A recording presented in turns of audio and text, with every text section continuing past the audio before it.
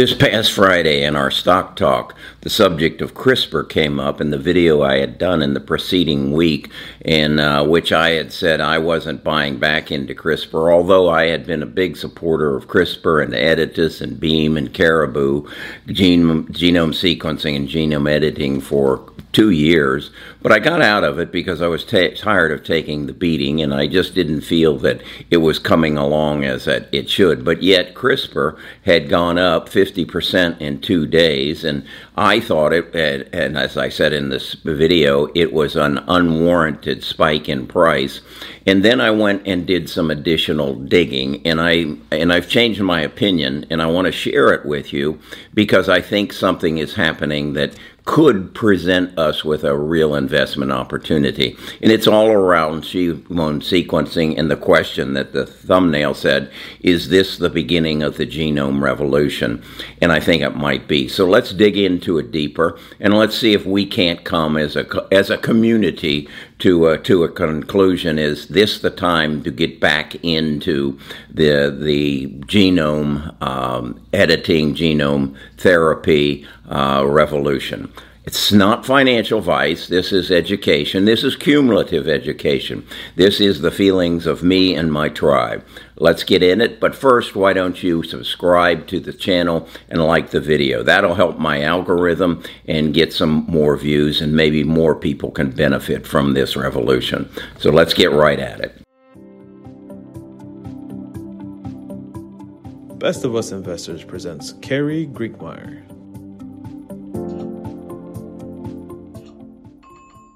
Okay, going over the numbers, CRISPR, as I said, had been up as high as 50%.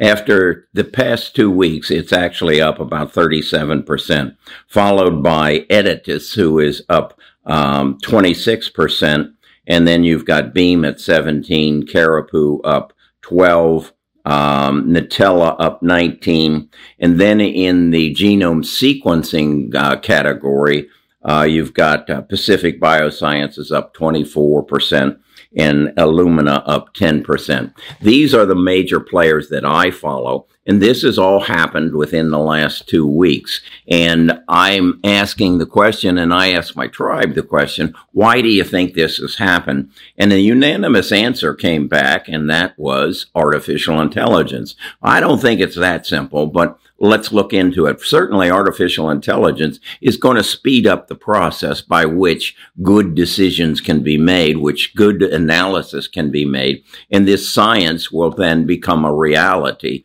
as a result of artificial intelligence. But I think it's a little deeper in that. As I dug in, I saw that there was money coming into these companies, particularly CRISPR, about $400 million. And what it was Big Pharma saying, hey, we want a part of what you're doing. And so I got to digging in a little deeper and rereading some of my books. And what I realized is this is all being driven by scientists.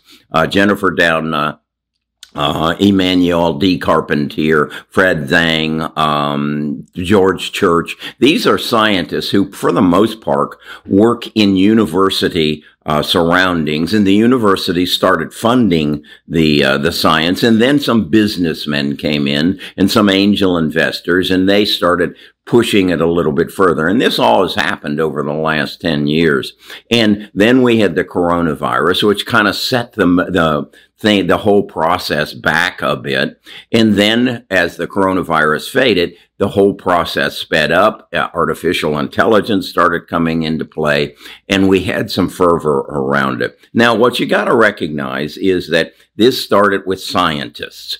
These are people who work in lab coats, in laboratories, in petri dishes, in test tubes, and put molecules together to see if they can find something that will attach to the natural functions of our body, which happens to be called CRISPR. And what they do is then put a cassette on that CRISPR to visualize, and that cassette goes in to the body, whether it be in a petri dish or in the body, and cuts out the mutation that we inherited from our ancestors that gives us a propensity to have cancer, to have heart disease, Parkinson's, sickle cell, liver disease, whatever. And so this science is there, and the scientists go through and prove the process. The businessmen feed them the angel investors' money, and then they have to go to the Food and Drug Administration, whether it be here in the United States or other parts of the world, and get it approved for use. Now, they start with some obscure disease. Sickle cell is certainly not obscure, but it's not cancer and it's not heart disease, because the risk and reward, once they start putting it into the body, they have to prove the efficacy of the whole science first. So that's where they're at now. So now that we're through the coronavirus, the science is picking up, artificial intelligence is picking up, big pharma is sitting on the sideline. Their board of directors says to Eli Lilly, to Merck, to Pfizer, where are we in this process? We're hearing about this on 60 Minutes. We've read the books, The Code Breaker and The Crack in Creation, and where are we in this? This is the board asking the management of Big Pharma, and Big Pharma says, well, we're not really in that just as of yet. Well, I think we need to be. So what do? They go to CRISPR and Editas and Beam and Caribou, and they say, hey, we'd be interested in some collaboration. You're getting into a territory where we can bring real strength. We have, for over the years, we have gotten drugs approved by the FDA. We have gotten drugs approved by the insurance company. We've worked the actuaries to figure out what, in fact, you should be selling this for so that you get profit, because you're going to have to deal with some consequences. That what if 5 years from now, this drug has some unintended consequences? Do you have the insurance in place to make sure that you're covered, that you aren't all bankrupt? Have you done this before? And of course, the people at Editas, if they're in their lab coats, they say, no, we don't know anything about that. And then the pharma says, then you got to market it. You got to get it to the doctors, and then you got to get it accepted by the population. And that's all what we do well. You've done what you do well. This is what we do well. And that's where we're at right now. These are the conversations that are going on. These are the numbers that are being crunched. And this is when Wall Street wakes up and says, hey, maybe we ought to get involved in this too. Maybe this has some potential. Maybe now this Editas, this CRISPR, this Caribou, maybe these things are going to take off. Maybe everybody's going to be saying to their doctor after they see this in the Wall Street Journal and on 60 Minutes, hey, should I be getting my genome sequenced? And that will take off the companies like Pacific Bioscience. You got to understand, in 2000, it cost over $1 billion to get your genome sequenced. That is, that they went in and looked at your blood, looked at your spit, looked at whatever, and said, hey, Carrie, you have a propensity for cancer. You aren't going to get Alzheimer's, but you have a propensity of cancer, and it's located here in your DNA, in this genome right here, and we want to put a needle in your arm, and this cassette will go in there and cut that out of every cell in your body. You got over 300 million cells in your body. This will cut it out of every cell in your body, and your propensity of cancer will go away. In fact, what we want to do is go to your granddaughter and your grandsons, and before they get married and conceive, we want to do that in their egg and sperm, and that will, in fact, take cancer out of your bloodline. And oh, by the way, while we're genoming your sequencing your genome, we'll check you for Alzheimer's and Parkinson's and heart disease and all these things too. That's where we are in the future. Right now, you have the big money sitting down and saying, how are we going to make this happen? When is it going to happen? And who's going to invest in whom? That's what's happening. Wall Street is waking up and saying, hey, we need to get involved in this. Now, we're waking up and saying, hey, we need to get back involved in it.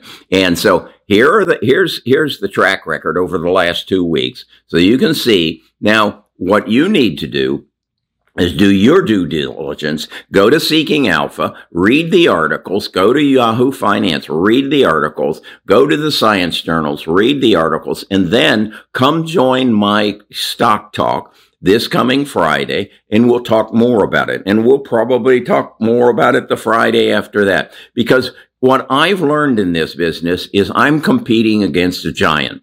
I'm David. That's right. I'm David. And I'm competing with Goliath, and that's Wall Street. And the more little Davids I can have on my team, the more propensity I have for success, and you have for success. And that's why we formed a tribe. That's why we have Sunday meetings. That's why I want you to subscribe to this channel. That's why I want you to like this video, and I want you to become a part of this movement that looks deep into stocks, makes good investment decisions, understands our tax code, and then creates family wealth. There is no reason that you can't be a Rockefeller or a Carnegie or a Kennedy and pass on major wealth by making good investment decisions, not only in the stock market, but throughout your life, and also building a strong financial plan. And I'll be bringing that to you within the next 60 days over on our website, Best of Us Investors. I'm on my way to Indianapolis, Indiana. I'm actually in a motel in Indiana. We're going to a funeral later this afternoon, and going to drop in on my brother, who is in the second round of his fight with cancer. Hopefully, Editus, Beam, Caribou, maybe they can come to his rescue. Let's hope so. Let's talk more about this tomorrow. And by that time, I ought to be home.